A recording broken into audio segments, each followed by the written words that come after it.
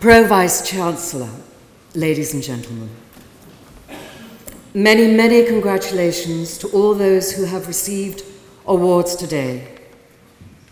It's a privilege to stand here in a room with you, and very, very humbling. But today's achievement is not only the result of brain and a huge amount of hard work, it is also testament to your courage and perhaps too to coincidence. Synchronicities that dissolved the boundaries between yourselves and what many consider a restricted area, inaccessible to all but the brightest, the best, and the privileged. Unusually for a Cornish woman, I don't believe in luck. Luck only has a walk-on part in the play of life. I do, however, believe in connections, links, contact between 2 points so that a current might flow across the gap in opportunity. When I was playing Antigone in the Royal Shakespeare Company production of the Theban plays, a visionary academic from Oxford, Oliver Taplin, came to visit and cast pearls of wisdom before the Thespian swine. You should go to Oxford, get a degree in the classics. That would be a good thing to do.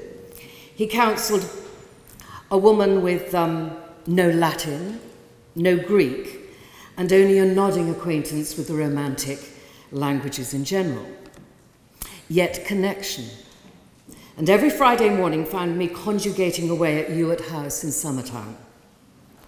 But after 12 months battling with Latin prose, it was abundantly clear that for me to bag a degree in classics would take longer than the Trojan War. The Siege of Tyre, and all the Punic Wars put together. You should go to university, get a degree in history. That would be a good thing to do, my tutor advised me. Me, a woman with A levels in French, English, and geography. Plus 2 children, a busy husband, an alternative career, and 2 dogs. Yet connection. And I dialed the number for Rewley House. Would I have to come every week? I asked the kind voice on the telephone. Oh, yes, she said. Would I have to write essays?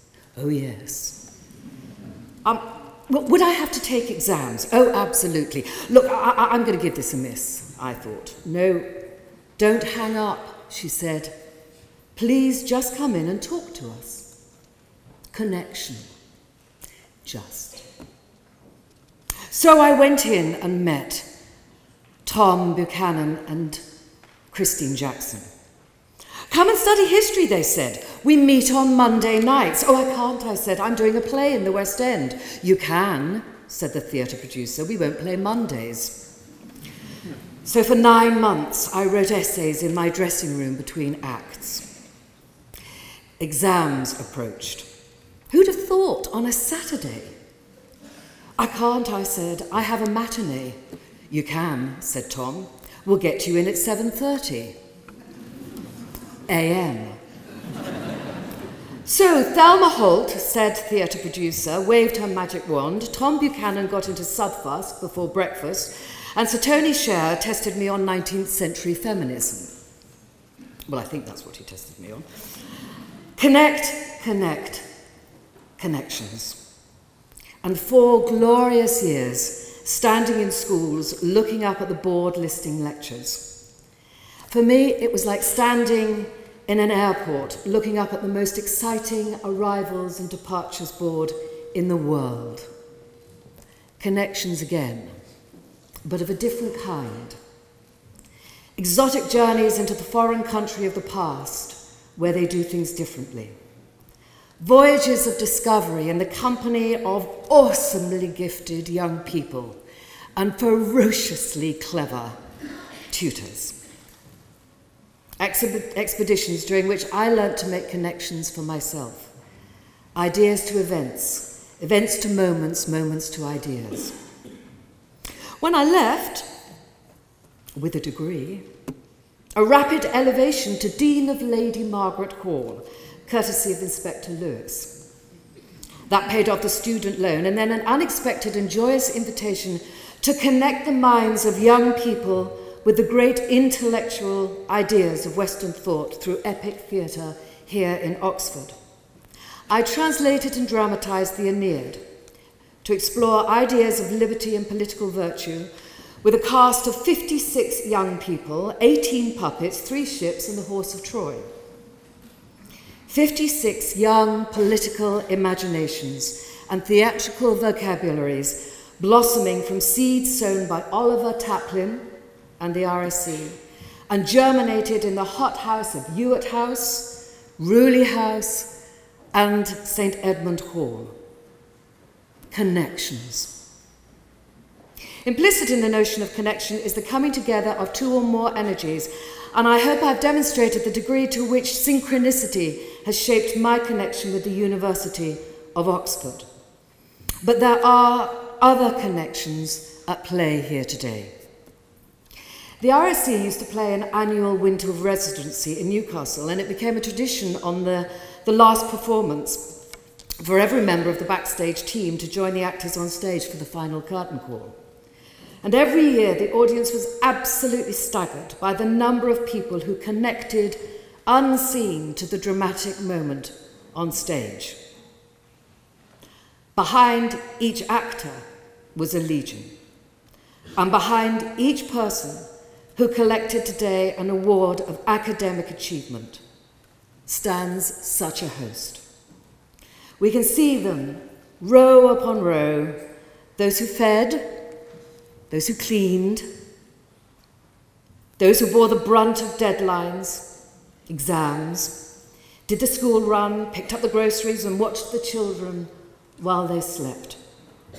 And above all, encouraged when the point of it all seemed to be lost.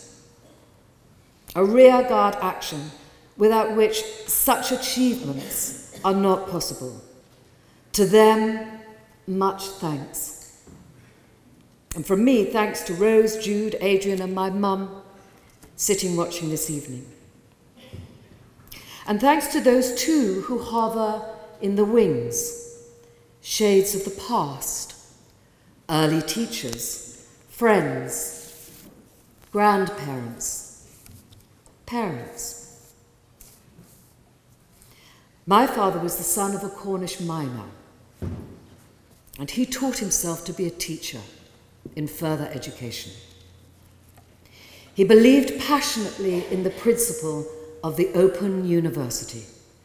And he said to me one day that if you gave someone a library ticket, you gave them the key to freedom. I've never forgotten his words.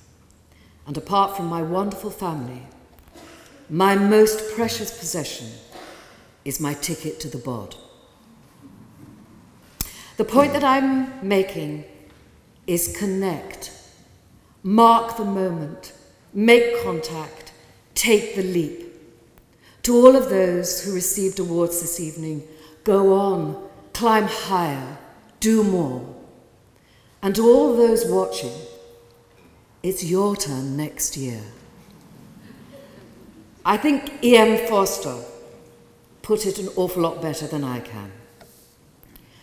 Only connect the prose and the passion, and both will be exalted, and human love will be seen at its highest.